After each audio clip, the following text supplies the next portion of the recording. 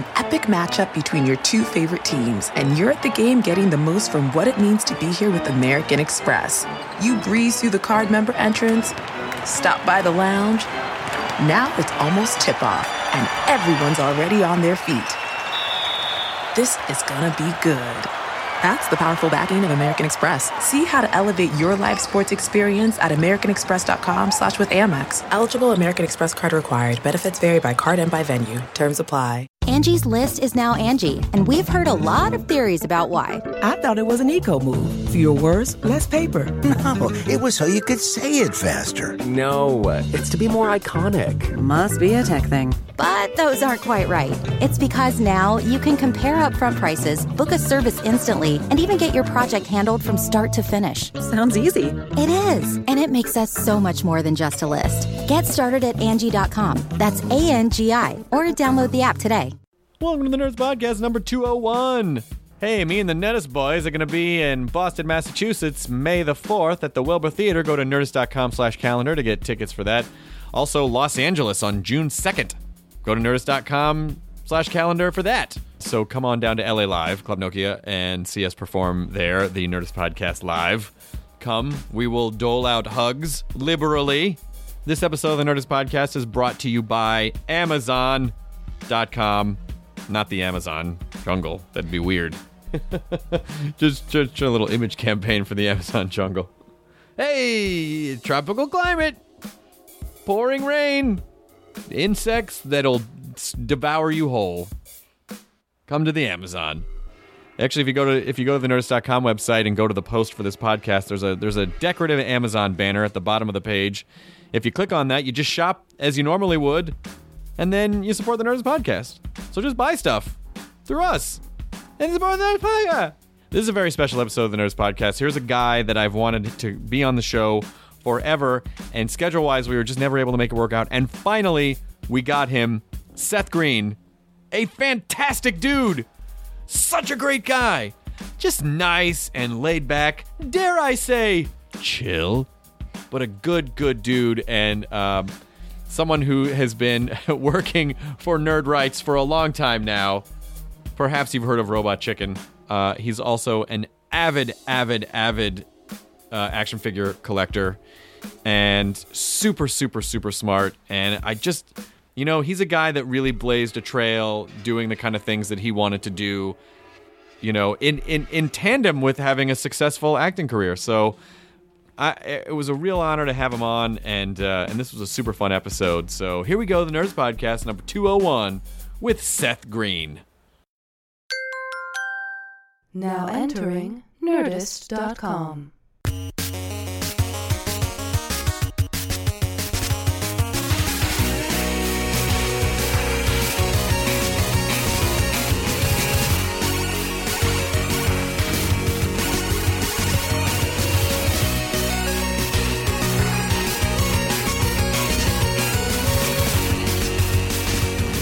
Friends at the end of the bar, and then all of a sudden I realized all the chairs were up and the guys were still serving drinks. Yeah, we did our show in Atlanta, and we got out of there. By the time we got done with signings and everything, it was like 2 a.m.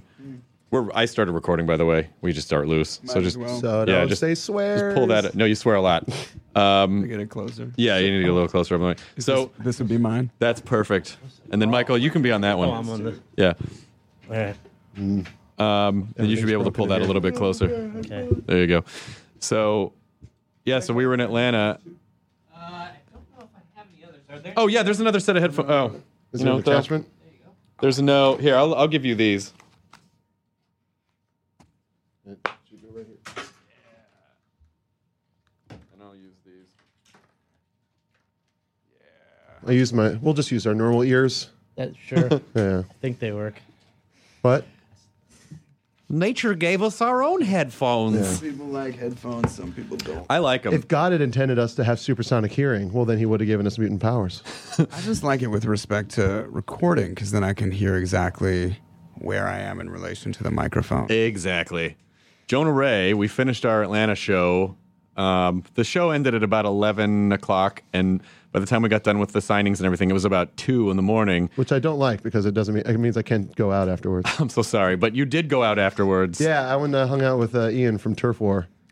and then you did not go to bed, and you just got on your plane the next day. Yeah, I went back to the hotel to get my stuff. Jesus Christ. Seth has been working ridiculous hours on the 19 things he's doing. You know, when it rains, it pours. And you can't, and the thing is, when people go, oh my God, you're so busy, it must be awful. And then you go, no, I'm in the entertainment business. Yeah. I know what it's like to not have things to do, and I much prefer this. Yeah, and I've also known people that have to break up concrete on the street as their job. So it's not that hard for me. I'm just tired. Yeah. They just got bigger arms. Yeah. Well, it does require a lot of mental energy. That's the hardest thing that I've been putting forth these days is the mental energy. Because I've been directing our special, the DC special, at the same time that we're starting up our animation studio, at the same time that my wife and I moved into a house and are unpacking and spreading out, at the same time that I'm building a place in New York, at the same time that we're making that show with George Lucas, at the same time that we're writing our 6th season. Your nose is bleeding. At the same time that I'm doing Family Guy. So it's just a lot. My brain is taxed. It is do you get those things at the end of the day where at 10 o'clock at night you can't see straight and it's like your brain feels like it's in a gyroscope? There have been points where my partner Matt will be saying something to me and it's 6 o'clock and I know we've still got another hour or two at the shop. And he'll be like, and I won't answer for a second, and I'll go, I'm sorry, I didn't get that. I didn't get it. It's tough also, like you said, you're married, and to be able to be just mentally available to your partner at the end of the day, after working, that's another hard part. Well, I feel really lucky in that regard, just because my wife does the same thing that I do. She acts and produces stuff, so it makes it easier for us to relate. And also she does on camera stuff. So if I'm acting in something, I've had, typically you have a debate with your girlfriend or your wife if you have to do an on-camera kissing scene. But my wife does plenty of on-camera kissing scenes with hunky dudes. So she doesn't care about the kissing scenes. She doesn't care about the kissing scenes that I'm doing. Both because she knows the way I think about it. I don't think about it I'm getting a free cheating today at work. It's more just it's nothing, we're working. Yeah. I mean, it's awkward when there's a lot of people staring around and it's if you get too into it, it's creeper. It can get really awkward. I had to do a lot of naked stuff on Buffy and we always had a full crew. Oh, yes. Of course. Because you're a werewolf. I was a werewolf. We did a bunch of changebacks in Griffith Park, and so I'm in a micro dance belt out in the fucking woods. Cocksock. That's always the day that people want to visit. They always want to visit. I loved Buffy so much. Me too. Yay, Oh Buffy. my God. I just saw Sarah a half hour ago. Oh, really? Yeah, because she came. Did she ask about us? She did. She said, "Tell me about Chris Hardwick." I'm sure she did. Well, I've been getting all these emails from her. It's not true. Sarah, who by the way is still not on Twitter, said to say hi. How was Buffy? I mean, because you came in partway through the series. I got to be in the end of the first season, the back 9 of the first season was when I first came on. So the show didn't have, it wasn't super popular at the time, but it had already started finding its voice. Yeah. It was already well into what it was about. I think the show, for anyone who hasn't seen Buffy, and I assume most of the people listening to this podcast have, but it really, that's a show that really started to expand the boundaries of open-mindedness, Willow's relationship. It was a lot of things because just how unabashed it was in its geeky celebration and also prior to Josh doing that show, the only newspeak that had really been available in pop culture came from Heathers. There wasn't a lot of all of the stuff that Josh did that was so revolutionary at the time has just been casually adopted into pop culture, all the ways that he had characters speak and, sort of narrate themselves and post-script their own dialogue. That's all Joss Whedon. I think for me, growing up as the way that I did, we've had these conversations before, just growing up, nerdy kid, awkward, that it was super satisfying. And I don't know if most people even think of Buffy this way, but the fact that he basically forced a hot, popular girl into being a nerd on the show, and like he basically forced her into the nerd world, which was what happened to Buffy Summers. Like that was so fucking satisfying to me. And then watching her force other characters, you know, to do the same thing. It's the natural cultural evolution. You know, the archetypes of the Breakfast Club don't exist in the same way because the Breakfast Club was made and brought attention to those archetypes. So people started to expand their minds beyond that, just being categorized so completely. And, you know, Buffy did a similar thing, just pushing forward the way that people thought about a person who looked a certain way or liked a certain thing. Yeah. I don't know how I feel about a Buffy movie without Joss attached to it. That's kind of weird. Yeah, I don't know how I feel about that either.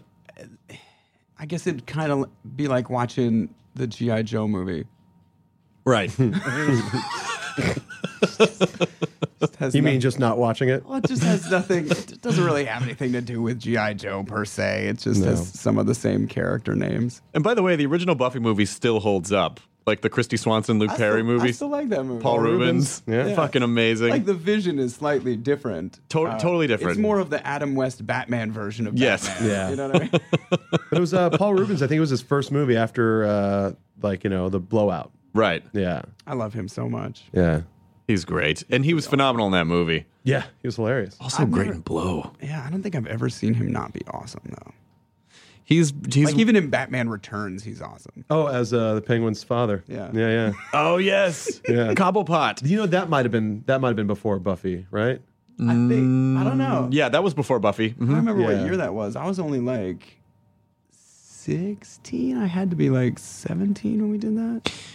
We had this conversation off the podcast, but so I'll ignite it. Wait, can I just say this before we get too deep into it? That I am doing the Nerdist podcast, and it finally happened. I'm so excited that you're finally on the show. We've been talking about it for a couple years. I feel like I've had to chase you guys down. When I was at San Diego last year, you had one of your representatives on the Girls versus Girls panel, right?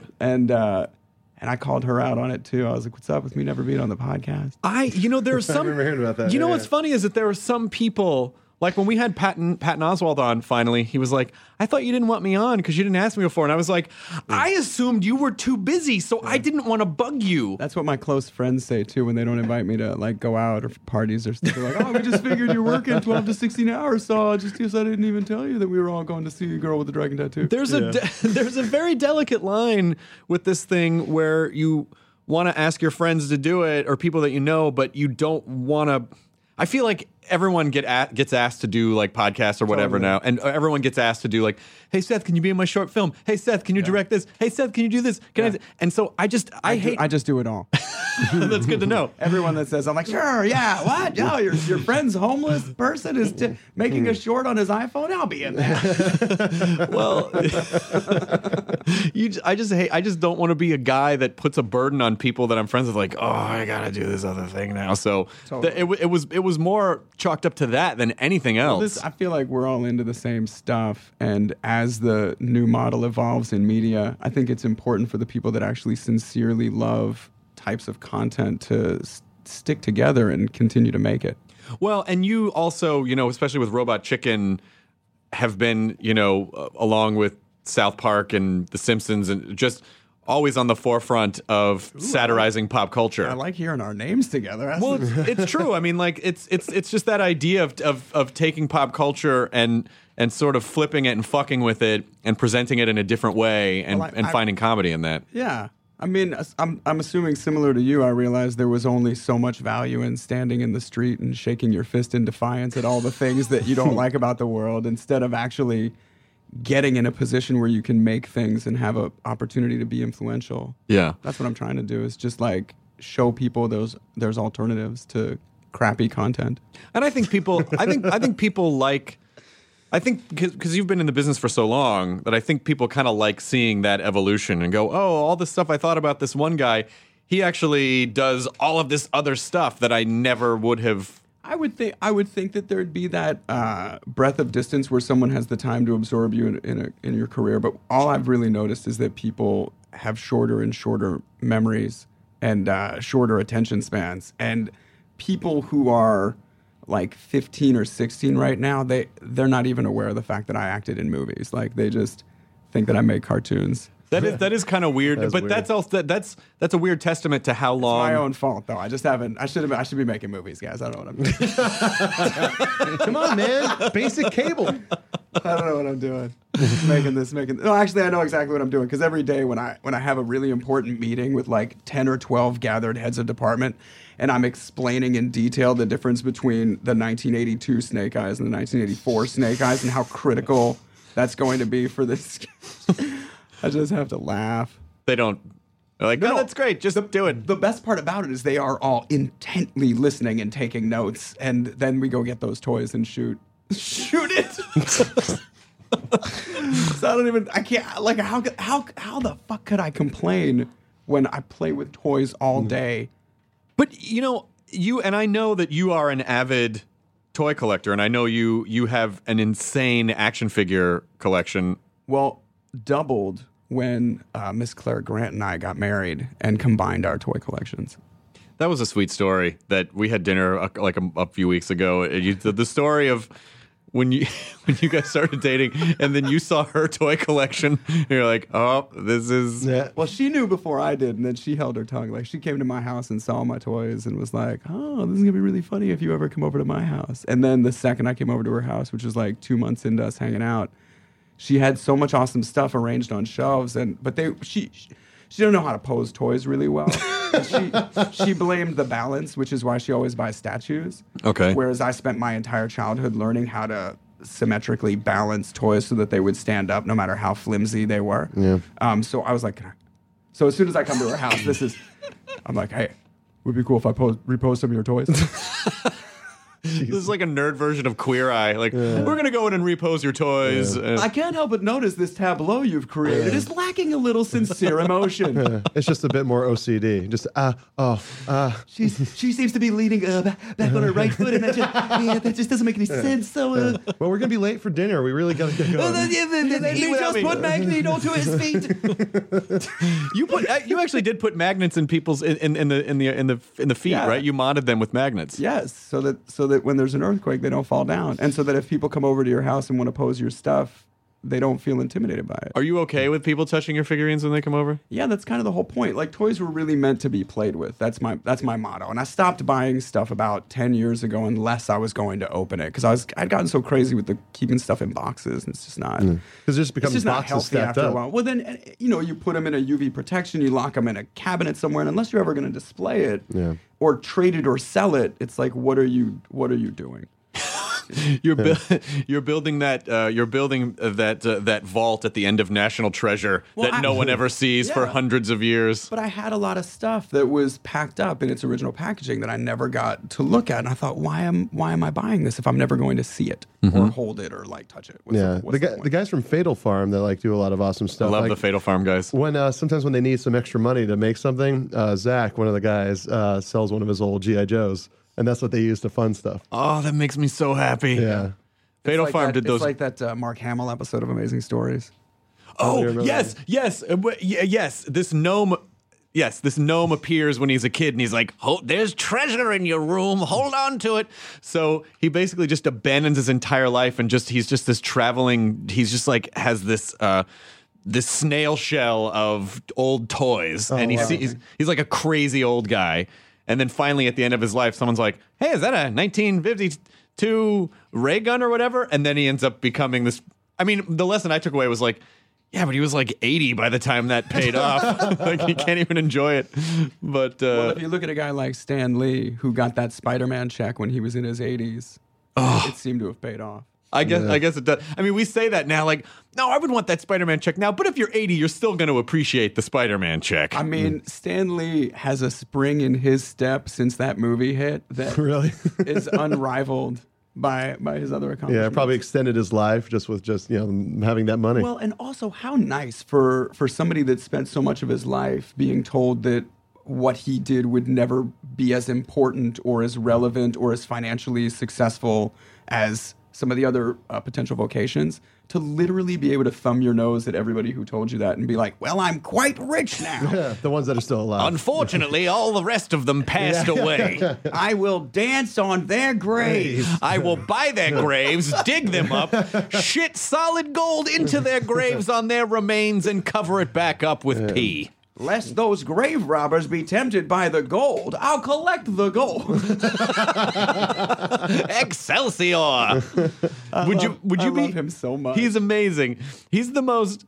I love the balance that he plays between. I mean, he gets how relevant he is, but he's still self-deprecating, and so. But it's just that way that it's the balance back and forth of why would anyone want to talk to me? All I did was change film. He's so fucking awesome. I was in New York at the last Comic-Con. I was like walking down the street and I saw like an old sharply dressed man walking like the other way. I was like, I remember just being like, that guy looks great. The old, awesome, rad, sharply dressed old dude. And then like it gets closer, I was like, oh, it's Stan Lee. Oh, he's sharp as fuck too. He's Like cool. He just looks like a cool guy. He is. Doesn't miss a beat. Would you be okay as like hitting it when you were 80 or like if that happened? I remember when Kevin Spacey won an Oscar for American Beauty, and part of his speech was saying how everyone told him his entire life as a character actor that he really wouldn't be successful until he was in his 40s.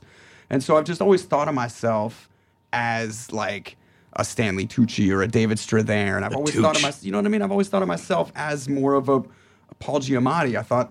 I never thought of myself as a Tom Cruise or a Brad Pitt. I'm just not that kind of actor. It's just not what I do. So I feel like I hope that I'll always be able to act for the rest of my life, regardless of what age I am. And I hope that I'll always be able to make somewhat of a living doing that, but I'm definitely stacking the deck in my favor by building shows that can be on television. Well, also the fun thing about building something is that very very few actors will ever really live beyond their actual lifespans. Like it's really the 0.01% of actors will be handed down from generation to generation and be remembered. But building a thing that you're building, and hopefully a thing that I'm building, it's sort of like.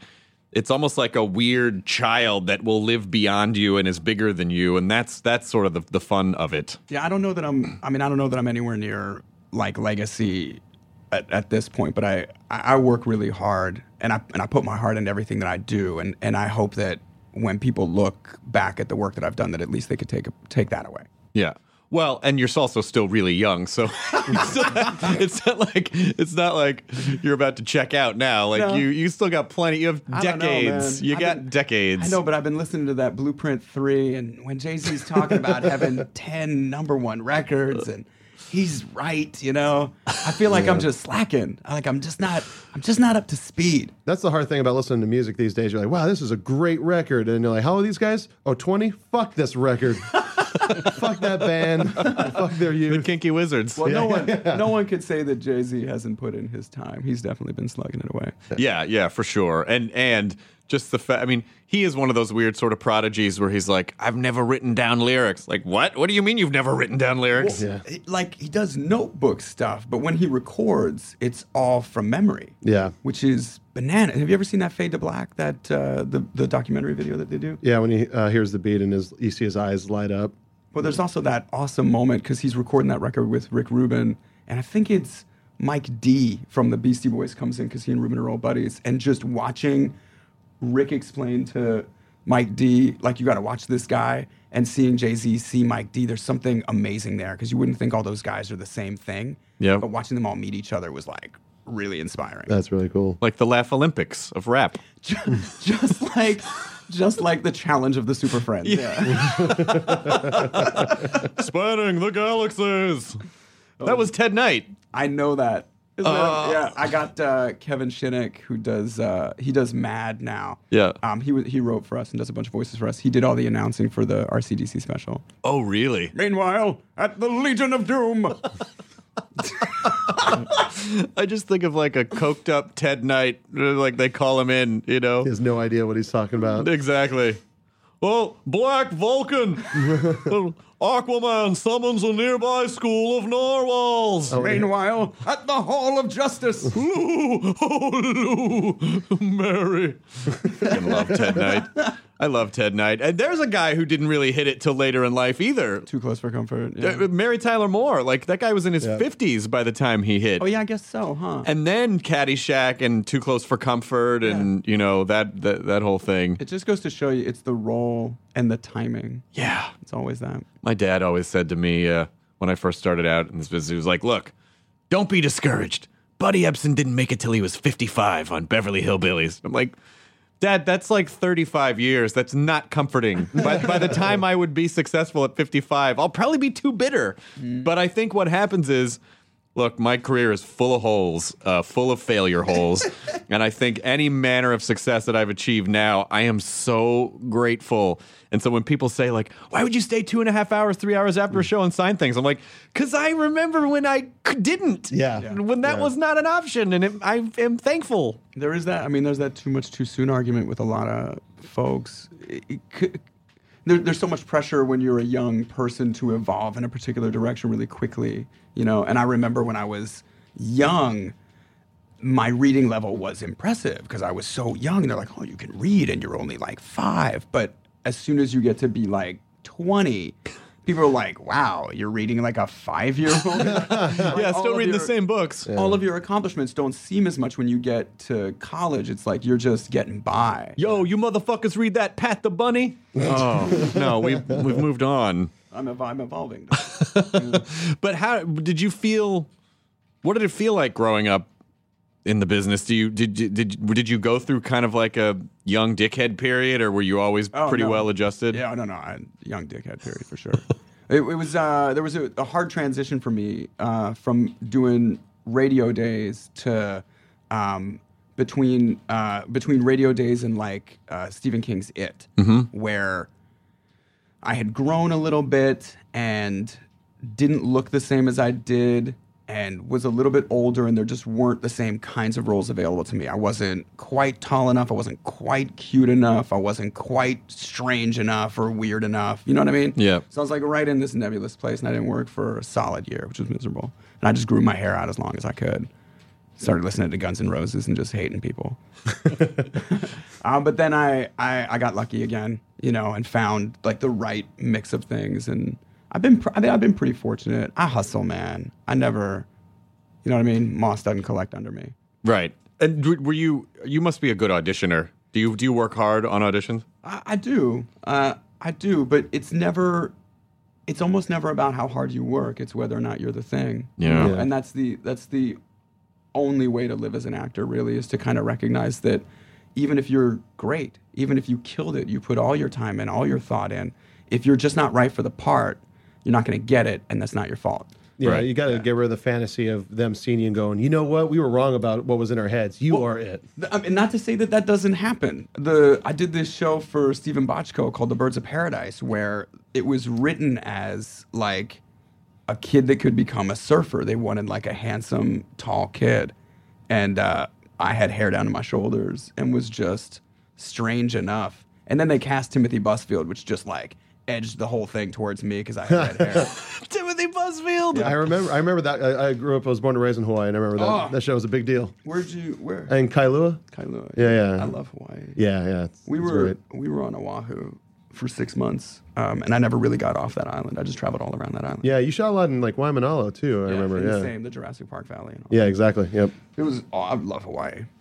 And then how did Austin Powers figure into all of it? Did you know Mike Myers? Did you have a previous relationship, or you just auditioned for it and got it? I auditioned. I was actually in San Diego doing American Buffalo the summer that they were casting that. And I think the fact that I couldn't go in on the regular auditions helped me get that part. Because they had seen a bunch of people and didn't feel like they had hit it. And were told that I couldn't come in because I was out of town doing a play. And then I like squeezed in at 6 o'clock one night. And they just liked it. But I think it was that like up against the wall and running out of time and options. But I also think that because I was doing a play and working so hard on dramatic detail, that I approached that character in a way that I don't think other people did. Right. I played it like a drama, and I thought that was going to be hilariously funny.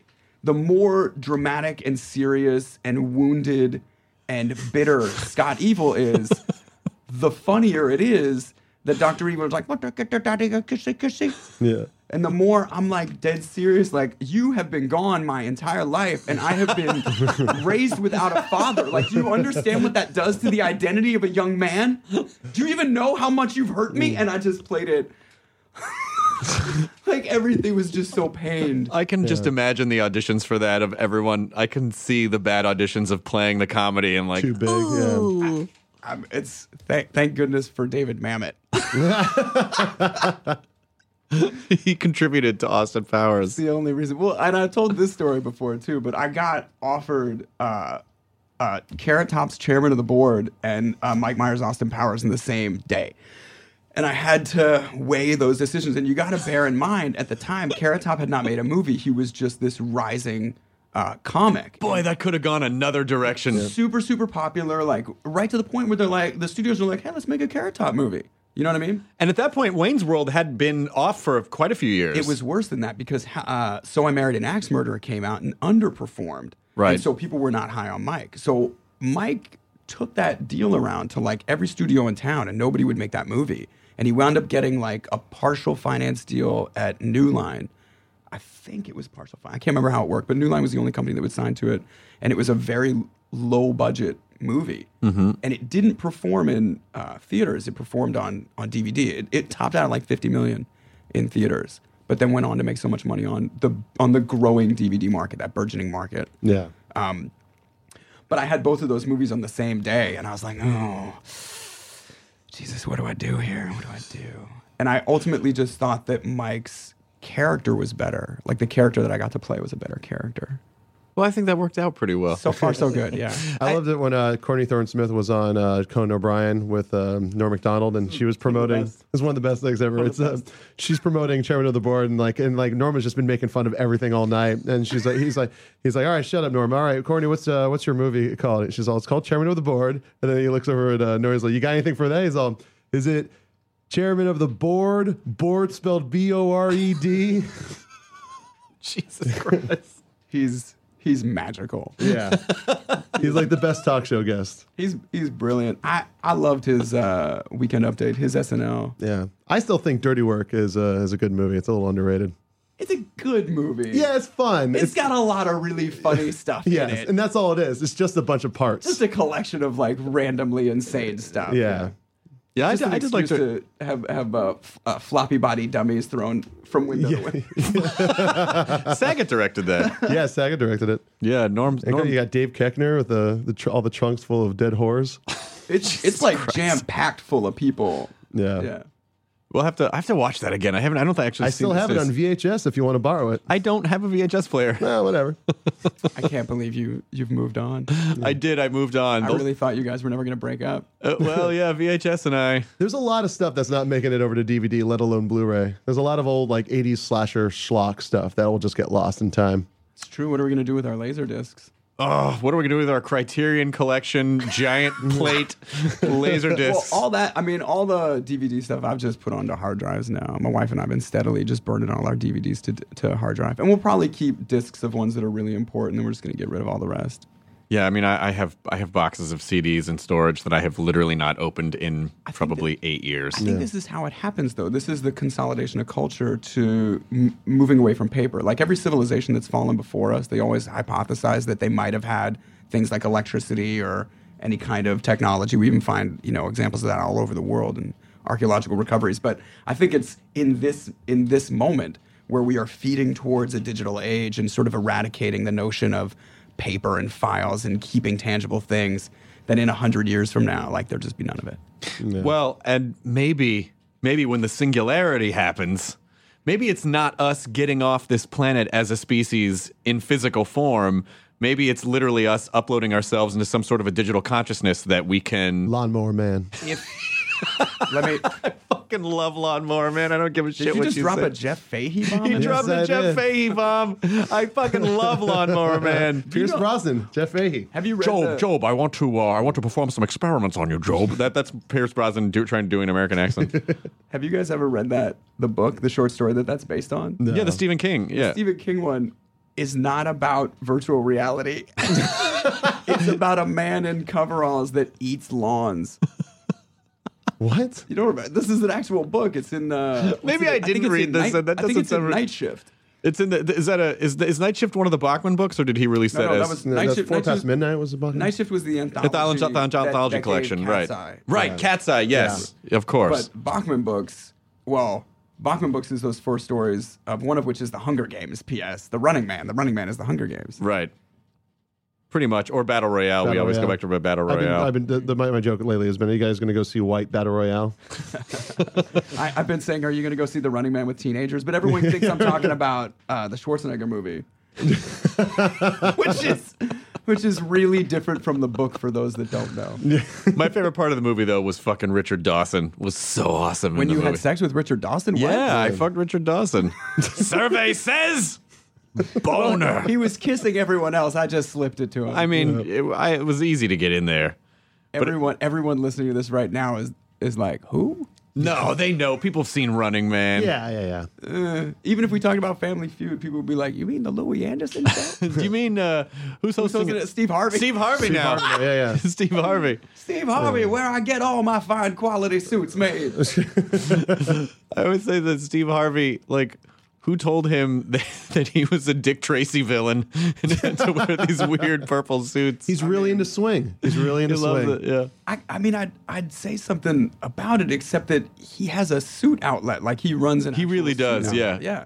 And he sells the hell out of them, so clearly there's a market. He is a good businessman, that Steve Harvey. He's another one of those guys that I feel like we're all, even though it's different audiences, we're all sort of doing the same thing of finding different ways to, like, you know, he did radio and now he's in Family Feud, and he has a pretty stable business, that Steve Harvey. Steve Harvey is neck and neck with Ryan Seacrest. They're right there.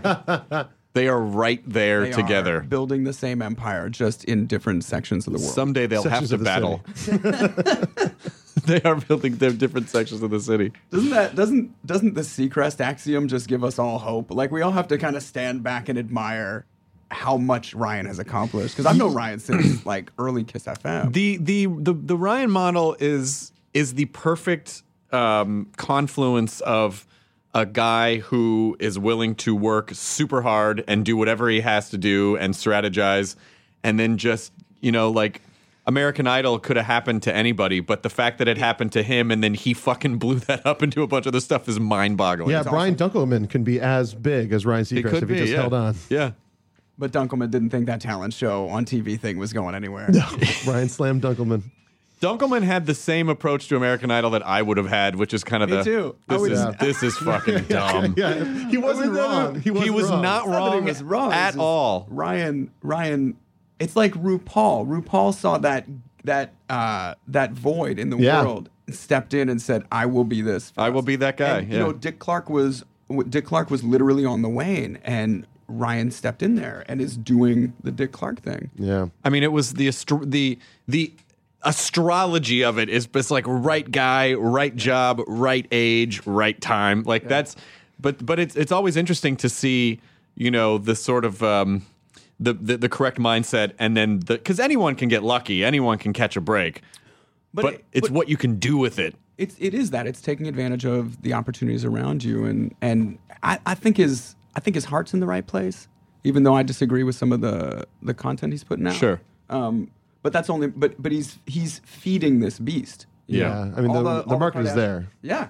All the reality shows that he's producing, all the stuff that he's helped create, the market is there in spades. You know. He is doing something interesting now with ABC, though. Some like Paley. He's going to start televising Paley Center stuff. Oh, awesome. So that's maybe he's going to, you know. I root for him. I mean, not like he needs me as a cheerleader, but he is such a hard worker, and like I really believe his heart's in the right place. Yeah, I mean, and it is. You know, I'm on the same page with you. Is like I don't watch the content, but I watch this sort of. I watch what's happening, and I'm like, God damn it, that's good. That's brilliant. God damn it, because I still, you know, now for me. What am I, 18 years in the business, and I still don't feel like I've had that show that has put everything over the top. Like, whatever I have has just been cobbled together by whatever I can build myself. It's actually always that, though. Like, that's the one thing that I've learned from doing this as long as I have, and really paying attention to the career paths of other people around me, be they successful or whether they hit stumbles along the way. It's that you never really get the touchdown dance. You never really get to like, spike the ball and. That's the Jason Robart speech from Parenthood. I love you for knowing that. Thank you, buddy. Thank you so much. You never spike the ball. It's always a marathon. Yes. Friends slow down. They even stop.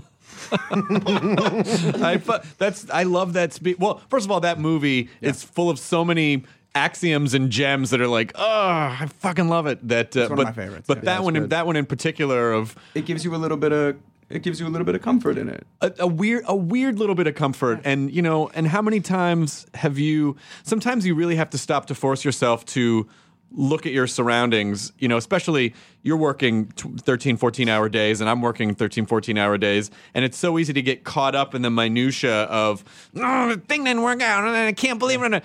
And then sometimes you really have to stop and go, wait a minute, I am animating toys successfully. It's not so bad. Well, it's not just that. We call all kinds of actors, both ones that we know and ones that we don't, that we just like.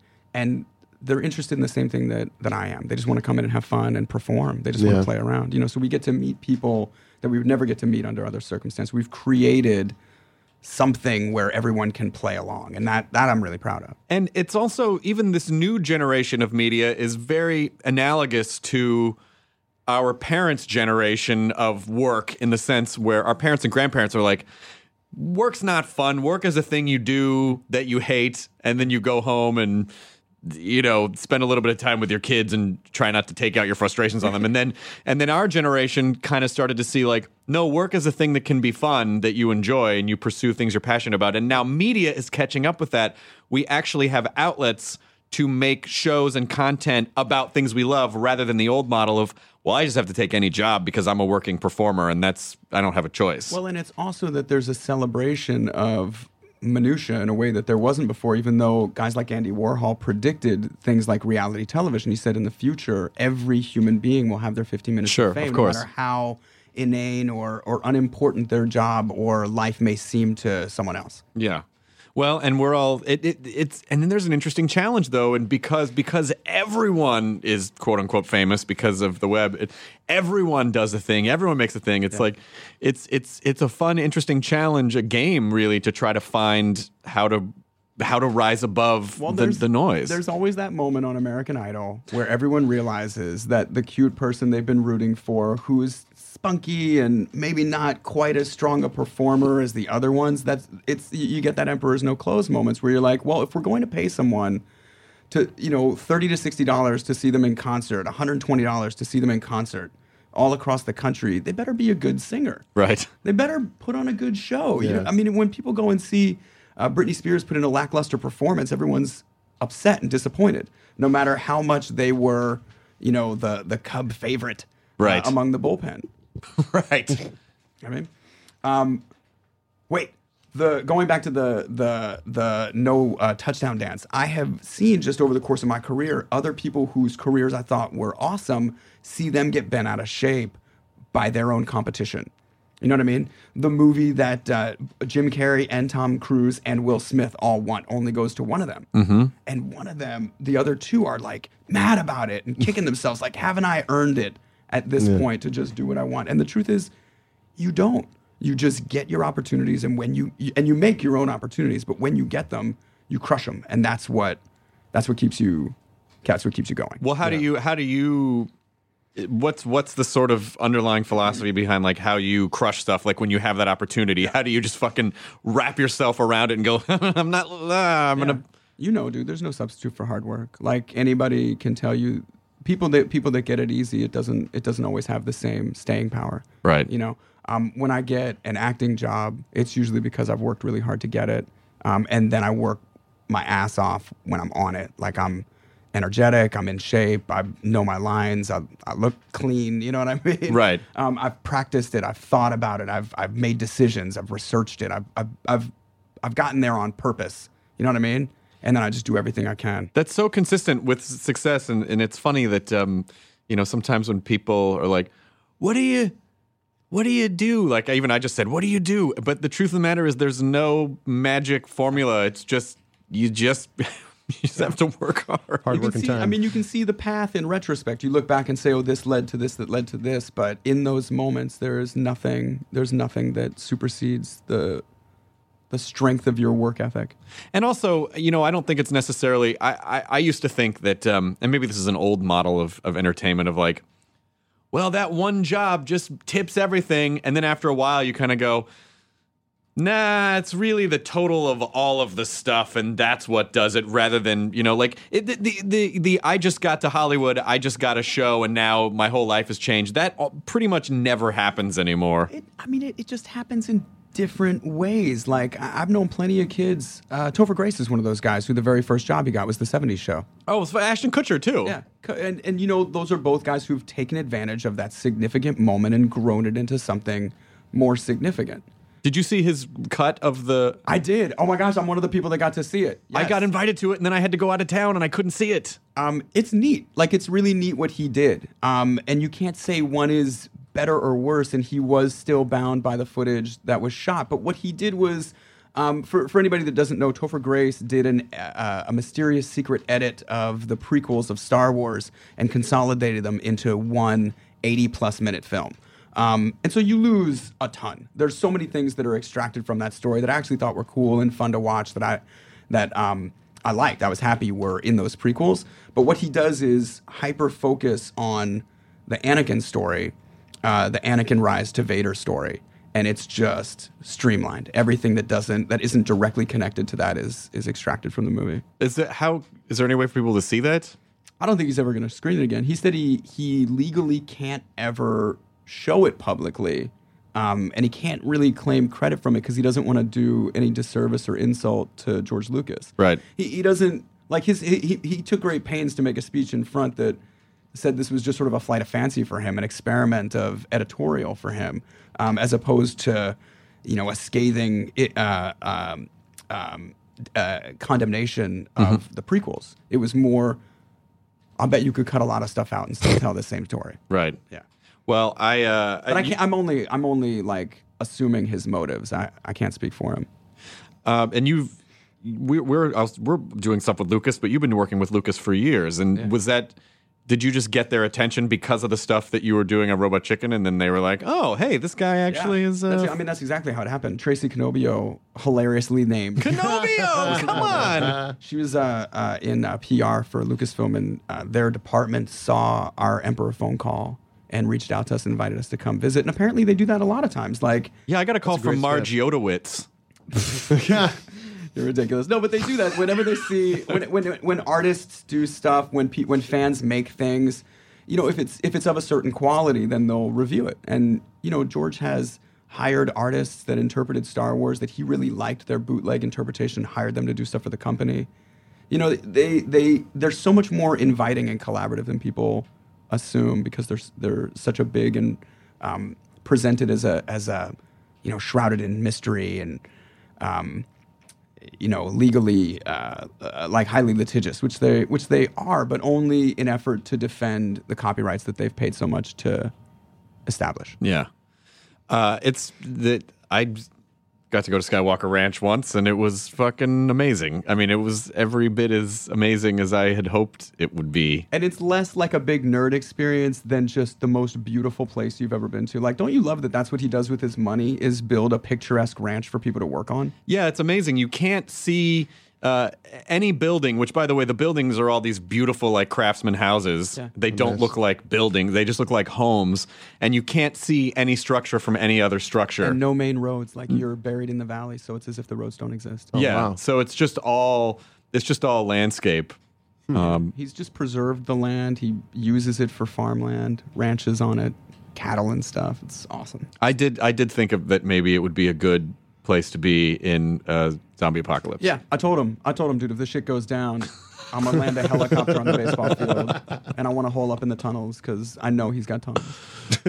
When you first met him, I've never met him, but was that one of those situations where you're like, be cool, don't freak out? Yeah, I met him like 6 times before I got a handle on how to not act like a retard. Like, that's probably the worst word I could have chosen, but I honestly, I didn't. Yeah, it took me a couple of times to meet him before I stopped saying stupid things to him. Just because I was at such a loss of what to say, and I forgot that there's a human being on the other side of my adoration. Yeah. And that was where the breakthrough happened, was when I realized that we actually had a lot more in common than I would have presumed. He's a filmmaker. He's a history and travel enthusiast. He appreciates food and loves architecture and likes movies and TV and things like that. So I made a conscious effort. I got invited by MTV with Topher, as a matter of fact, to walk George around the archives on camera at the Revenge of the Sith Skywalker premiere. So I knew that I was going to be talking to him, and I had to kind of change my approach. And so that's what I did. I just approached him as a professional as opposed to as a fan. Asked him about the junket that he'd been doing, because I knew he'd been doing an international junket for the movie at that point. And I had just done a junket for something, and we commiserated about how difficult it is. And I was like, oh, what was the question? What's the one question? Because they always ask one question over and over and over again. No matter how smart or prepared all the journalists think they are, they all key into exactly the same thing and ask you exactly the same question. And he had something, I can't remember even what it was now, but then I asked him what he wanted the interview to be and what we would talk about. I told him it's going to be really easy. I'd take care of him. It was going to be fun, and don't even worry about the cameras. We'll just talk about stuff. And I talked less to him about Star Wars than I did just about the advancement of digital technology and the difference between making the first movies and these movies, and what that meant for him as a filmmaker, and was he excited to do anything past this now that all this is done, now that his world's obligation to create Star Wars is essentially finished if he wants it to be. What does he really want to do? And that meeting just went so well. What did he say? He just said he wants to make a bunch of small experimental films that no one ever sees. Snuff films. And that's what I said. I said I want to be a part of that. Sci-fi snuff films. Yeah. Wookiee dissections, that sort of thing. Yeah. You can take the other approach of just pretending you don't know who he is. So Star Wars. That's what actually happened to Matt Senreich's wife, because she just didn't recognize him. Really? She's really unplugged from pop culture. She's a what's the correct word? She's a shut-in? No. A hermit. She's a therapist, but not quite a psychiatrist. Is she a psychiatrist? A psychotherapist? I don't think she prescribes. That's psychologist is the one that is just a counselor. Counselor, but she's really successful, so I'm probably just doing her a disservice. But she met George backstage. She's an emotional escort? No. When he did the Paley Center thing for Young Indie, Matt and I got invited to that, and they got there early, and we're hanging out in the back room with him. And she was like, "So what do you do?" to George, and he was like, "I make movies. This is actually my night." Oh, what's a movie? That's great. Well, it's like a series of moving pictures. Is that like a Viewmaster but sped up really fast? Well, just about 24 frames. And you just have to really fast. You have to do the Viewmaster. Like 24 per second. It's pretty crazy. Yeah, we got to go into the archives where they keep all the original everything, and they're like hands in the pockets, and it was. I mean, you can't even. It's just one of those moments where you're like, I shouldn't be here. I can't believe I'm here. It's overwhelming and exciting to be close to the filmmaking magic that created something that's so significant and important to any of us. Seeing the original Yoda was more impactful to me than any famous person I've ever seen in person in my entire life. I got to hold the gun that Luke pulls on Jabba that he steals from the skiff guard that drops him into the Rancor pit. Oh my God. Touch that gun. It's my favorite gun. So amazing. So now you, what else are you doing with what's on the horizon for Lucasfilm and you guys? Well, I can't talk about that. We're making a show. Everybody knows that much. Yeah. It's animated. Everybody knows that much. And it's all George's idea. Everybody knows that much too. So those are the things that I can say. Well, there goes our in-depth interview, Chris. Damn it. I guess we got to take exclusive off the ad for this episode. Okay.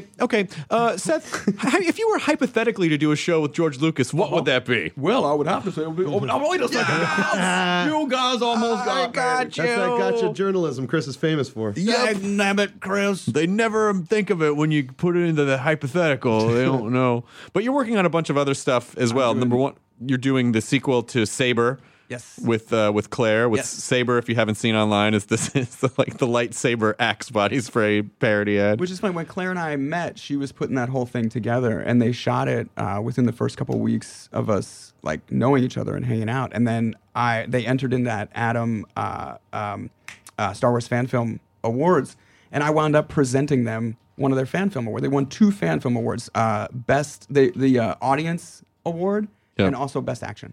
Were you dating at that point? We were dating at the time that I got to give her the award, but not while they were making it. Well, if people didn't know that, that would have been so amazing. You'd be like, congratulations, and you just fucking make out with her. And like, oh my God, Seth, what is happening? She looked cute that night too. She was wearing a Gryffindor tie. Oh, I have a Gryffindor tie too. Me too. They're cuter on girls though. I've got a Ravenclaw tie. Yeah, the Ravenclaw, the blue one. Yeah. The blue one's pretty. You know what? I always say That's like more low profile though. it is. I always say like I want to be a Gryffindor, but I think I probably would have been sorted into Ravenclaw. I kind of like the Ravenclaws. I would have been Ravenclaw. Yeah. Yeah. I don't know. I think Ravenclaw. I just get a nerdier vibe from Ravenclaw than the Gryffindors. They're like the Depeche Mode fans. Yes. Are you guys going to go to the Ravenclaw Black Celebration theme party? I guess. You guys going to the rave later? Yeah. The Raven rave. People are just like aiming their wands and casting ecstasy spells on their tongues. They're just That's actually my brain's not working fast enough to do the Catamus Extremis. There must be that fan fiction out there somewhere. That was the most disturbing thing about my time at Buffy was it was the beginning of the internet when everyone was on message boards, and so message boards led to postings, but there wasn't a lot of interactivity on it. And the first time I read like Oz fan fiction, I was horrified. That was my introduction to fan fiction. Was like Oz pulls this throbbing, massive wolf wiener, and I was like, wiener, wolf wiener. That totally, that really kind of takes the edge off of wolf. His steaming, throbbing, wolfin dingle doodle. Yeah, you lost me again. I just you had me until dingle doodle. Spike's ancient vampire pee-pee. No. Well, so wait to get us back on track. So we made a sequel to Saber. The girls wanted to do a follow-up to that, which you directed. I got to direct it, which is really funny. Everyone will see it in a couple of days if I have my math right. We're putting that on Nerdist, I believe. Yes. It premieres on the Nerdist channel. Thank you, Peter. YouTube.com/Nerdist. Thanks, Peter Levin. But I'm super excited that you guys are. I mean, I want to find more stuff to do with you. Yeah. Because even though you have 100 jobs. No, but that's kind of my philosophy, man. And what I like the most is just gathering up people that I feel are out to make the same kind of stuff and making stuff together. I think that's really the best. I don't know, man. I came from nothing. You know what I mean? We were like low middle class, struggling, and Philly. You were from Philly. Yeah. I don't want to make us out to be like poor or anything. We got by. My family worked, but we didn't have like excesses or niceties. And the fact that I get to make a living just hanging out with my friends and making stuff that makes us all laugh and smile, I think is pretty incredible. This is like previous generations. I don't think could even really. I almost feel like if I'd been in born in a previous generation, like if I were 80 now, I'd be really fucking bitter. Like, what do you mean you can just do stuff you like? I lift barrels for 35 years. There's a little bit of that. Like my friends and I made stuff on our video camera, and we did like reel-to-reel editing and like in-camera music sound, soundtracking plug stuff. it in the input. Yeah. And we didn't have any outlet for it. We didn't have the tools available to us. Kids can do. There's an app. That JJ put out that makes the car crash special effects app. You have like your own green screen, and it looks really fucking great. It looks amazing. So I can't be bitter about the stuff that I didn't have. I'm just excited for the generations coming up behind us because I think it'll push them further forward than we were ever able to get. That's what I'm interested in seeing. So by the time this goes up, Saber 2 will have already premiered, so you can see it. You can see it online. This is like the beginning of May, right? Right. We're gonna put it in time for May the 4th for all the Star Wars May the 4th be with you. Exactly. And then, so that you're working on that, and then you can talk about your Cartoon Network thing now, right? I believe so. Well, the Robot Chicken DC Comics special, which should be coming out this summer. Look for it. It's all the stuff that we loved about DC Comics. It's interplay between the DC Comics universe and a lot of the Super Friends and Legion of Doom motif. This is the episode where Aquaman, furious by having been consistently abused over all the time that he served with the Justice League, he decides to join the Legion of Doom. Oh, that's awesome. It's bitter. You're welcome. And then Show Dog is something as your business partner, Michael Rinsler. Michael Rinsler, who I actually knew from Jack's Pacific. I don't know if Well, before that, even from Playmates Toys. Oh my gosh, I forgot. Friends from the toy business. About We knew 10 years now. Michael Rinsler has joined the podcast. He's been there the whole time, but now he's joining By as the far way, as you're now concerned. I know my ADD can't be that bad because I've never stayed quiet for so long. That was pretty I'm impressive. shaking over here in the corner. Well, so I get different opportunities to be a part of things, both from an investment standpoint and from like a publicity standpoint. And the thing that Michael has been putting together is a technology that just made so much sense to me. It seemed like exactly. I can't believe no one else has done it because it's so relevant and practical. Yeah. I don't know how. Explain it. Let me jump in and explain a little. So essentially, we have a technology that allows any type of smartphone to wirelessly send any type of content to any second web-enabled device. So I know that sounds pretty that's bold. fancy speak for you can send video from a phone to a laptop to a tablet and any kind of smart TV. This is crazy. Surely this technology has existed before. Well, hear me out on this. So the way that Apple TV works is it's like an integrated platform Yeah. that's based on its own its own software. It's a walled garden. Exactly. You can only do things from your iPhone to your iPad to your Apple TV. And what this does is it's a platform agnostic program that allows anyone to interface with any enabled device. And all you need to do to enable the device is to download the app. That's great. Yeah, and it's completely portable. So eventually, we think that people should be able to watch whatever content they want, whenever and wherever and however they want to watch it. So Show Dog enables that. So in the next few years, you should be able to, watch Robot Chicken on your way home from work, get home from work, push a button on your phone. Only if you're going home on a train or bus and not driving. No, we'll have auto drive systems by then. Oh, we probably will. Or Johnny cabs.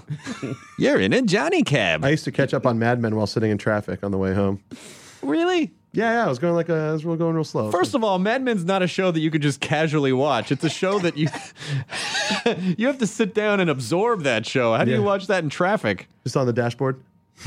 This sounds really dangerous. Well, Don't tell kids to do that. other more responsible people will wait till they get home. But the idea of being able to display anything from any device to any other device just is it's so intuitive. That's exactly what we need.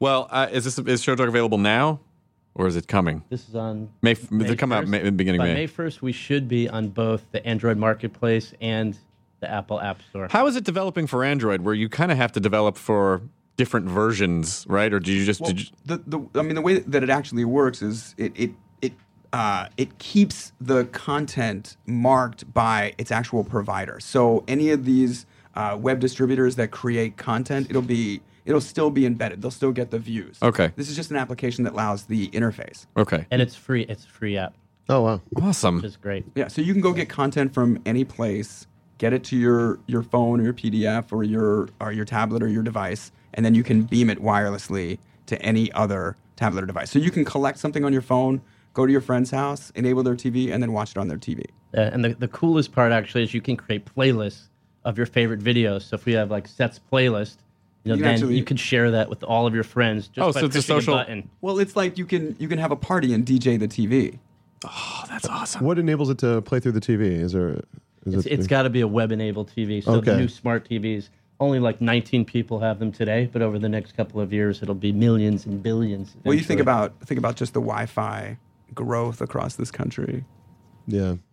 Well, pretty soon, I'm hoping within the next 5 years, there's just a blanket of wireless. There's just like a national in most major metropolitan And no areas. And bees. they try to do that in some cities. I would love that too, but that's city specific, and you're going to fight all the telecom companies that want to tax it. Like we're already at the place. If you go to Australia, there's tax on telecoms, and you get a certain amount of content, a certain amount of like megs, same as you do on your Sure, cell phone yeah. plan. You get that with the internet. So there's like a limit of what you get for your $19.99. But what sucks is that even talking about it in megs, like because it's just like streaming and video. Like we need the caps that they put on the data plans. Like it's not hard to get to 3 gigs. It is really not hard to get to 3 gigs in a month at all. Well, that's why I say the real money's in banking. Banking and real estate. Real estate's gonna come back, you guys. I believe that. But what got me interested in being a part of this tech was I felt like it's a very forward-thinking thing, and it's the kind of thing that will work. It just needs people's awareness of it. Yeah, and it will. At some point it will tip. If you can get enough people. I mean, the thing is, we still think of this country I think we think of ourselves because of where we live as like, no, America's super tech savvy. Large chunks of it are not at all. Yeah. And they don't have Twitter accounts, and they don't have broadband. I'm not interested in having a device that's separate from my vehicle. That's my dad. That's my dad. I still can't get my dad to get a fucking email address. My dad's 70, and he's just like, nah, I missed it. And I'm like, you didn't miss it. Nah, I just don't want to. Chris, I like it better when I can take the time to touch a piece of paper. Are you going to write a letter on the piece of paper? Nope. Nah. I just like knowing that I took the time. Dad, you could, like, the email is like electric paper that I could get something. Yeah. Chris. What? Chris. What? Dad? Do me a favor. Okay. Polish this ball. Well, you are my father. And just stop talking. And that was Chris's childhood. Polish this bowling ball and stop talking. Oh, we got to get you on the bowling show. That'd be fun. If that for real happens, I'm down for that. Yeah. I'm not a good bowler, Chris. That's fine. It's fun. I'm not a good bowler. I've not been bowling well lately. It's in your blood, though. But we've recorded a couple episodes and I've been bowling like shit, and I'm disappointed because I'm too in my head about being on camera bowling, and it's hard for me to fuck around and bowl. I take it really seriously. So you need a hidden camera. Yeah, It that's was what the I most need. lighthearted I'd ever seen you bowling. I know. Yeah. Usually it's not like the first time we went bowling just as friends, I realized it wasn't as friends. It was a competition for him, and there was like no conversation during the time. See? Yeah, I know. I It can't was talk. so weird. So when I bowled with you, when we did the first episode, I bowled the worst game I bowled in probably 20 years. But we had fun as friends. That was good. That part, that's what I took away Yeah, from it. that didn't help me sleep. Did your dad call you after? No. Hey, Chris, I watched this show. I mean, come on. No, he just felt it. A couple of things I'd like to tell you. There was a disturbance in the bowling force. My dad felt I it. woke up in the shot of the dark. Now he doesn't really care. He's just sort of like, well, what do you expect? You don't practice. The game is about spares. It's not about strikes. It's like a short game in golf. Like that's where the finesse happens. Isn't that the basic truth of why you succeed? Yeah. We all go back to that. Oh, how'd you get there? Hard work. Yeah, exactly. I didn't work very hard and I bowled like shit. And I don't know. I just wanted to complain about something. I felt like I was more magical than this when I got here today. So, Seth Green, is there anything else? So you've got the super secret project with Lucasfilm. You've got Robot Chicken in DC. You've got Show Dog. You've got Saber 2. What else? Is there anything else that you want people to know about? It's just all busy all the time. Yeah. Oh yeah. Well, we should tweet each other Okay. for anyone who's not following Yeah. either of us. At Seth Green. Yeah. At Seth Green on the tweets. You know me. I put I'm a lot of nervous. thought into that. I remember when you came on to Twitter. Oh yeah. Yeah, Twitter was really uncomfortable. That's understandable. I was like, hey Twitter. What are you guys doing? How you doing? I heard it was pretty sweet over here. Hey, Twitter. Can you Hey. bend down and pick up those papers for me? I gotta say, you look really slim for such a voluminous entity. But you're another one of those guys that I it's like, I mean, I can't say that we've been like super great friends over the past 20 years. No, but I've literally known you for 20 years. It has been 20 years, yeah, And because I've been keenly aware of everything that you do just because we know each other. I've been keenly aware of what you're doing. Hello, Chris. Because you were in that same group. It's funny. Neil Patrick Harris was on the podcast this past week, and we talked about my ex-girlfriend Lisa Raffel, Yes. who is in a band called Kill Lola now, which is a super fun band. And Lisa, when we were dating, when I was 22, maybe, was friends with your sister. Oh, yeah. And you were friends. You were kind of in that Brecken Meyer group. Well, Brecken and I, like, from when he was 17, I guess. When we were, like, 17 was when he and I met. Then we just all had all the friends in common. Yeah. Yeah. And so it's always fun for me to see, like, just people go on to sort of do the things that they do in life. When we were all kids and had no fucking idea what we were doing, and we were all scared and sarcastic with each other. And, like, it's just, it really is my favorite thing about getting older. And like, if any solace can be taken in the fact that we can't stop the one-way train of time, that I do kind of get pleasure in seeing like, oh yeah, well, Will Wheaton went on to do this, and Seth went on to do this, and then I went on to do this. It's the same thing. Like the time that I've spent with George Lucas, I've become keenly aware of how much it's exactly that with him and like Steven Spielberg and Francis Coppola and Ron Howard and Bob Zemeckis, and that's inspiring to me that these guys were just dudes, went to school, all into the same stuff, into science and history, reading, and into filmmaking, and they've just become these legends in the industry. Like it feels like they were just guys who watched each other from the sidelines and, championed each other's successes, kind of drove each other forward with healthy competition. Healthy competition is so important, not in the sense like it can go bad really quickly if people get in their heads about it and bitter. It can't be something you take personally. But but by seeing what people like you were doing or like Felicia Day or Will or all these people, it's like, oh, that's possible. Yeah, I'm like, oh fuck, that's a really good idea. Well, maybe I can do this. Like it really, you need that, I think, to sort of drive you and move the momentum forward. I think so too. So it's important. So thank you for doing what you do, and thank you for doing what you do. And I'm glad we've become pals as of late. And then I finally did the fucking podcast. I know, finally. Like 5 years from now, when I've done it 8 or 9 times, people will be like, "Oh gosh, do you remember when Seth wouldn't do the podcast?" God, I can't even remember a time when it was like that. Wait, Michael, is there anything else that we should say about how awesome and valuable and useful Show Dog is? I think you just summed it up well. Perfect. Right on. Come download the app. Show Dog is SHODOGG. Yeah, very easy spelling, I know. And also at Show Dog on our Twitter as well. Well, you can't like SHOWDOG is bad SEO. Like you couldn't, if you put that into Google, like, so you spelled it the way that you should spell it. Yes. Exactly. So we got advice from Snoop. Always add a second G. Always. So Green is GGREEN, right? I can't even do that. It should be double GREEN. Seth double GREEN. Seth double GREEN. So you did that better than I did. No, practiced. All right. Thanks, guys. Enjoy your burrito, everyone. Now leaving Nerdist.com. Enjoy your burrito. Hey, it's Guy Raz here, the host of How I Built This, a podcast that gives you a front row seat to how some of the biggest products were built and the innovators, entrepreneurs, and idealists behind them. Every week, I speak to someone new. Stories like Justin Wolverton's, a lawyer who just wanted a healthy alternative to ice cream, so he created Halo Top in his Cuisinart. Or Todd Graves, who grew his fried chicken restaurant Raising Cane's into one of the most successful fast food chains in the U.S. All of these great conversations can help you learn how to think big, take risks, and navigate crises in life and work from people who've done all of that and more. Follow How I Built This on the Wondery app or wherever you get your podcasts. You can listen to How I Built This early and ad-free right now on Wondery Plus.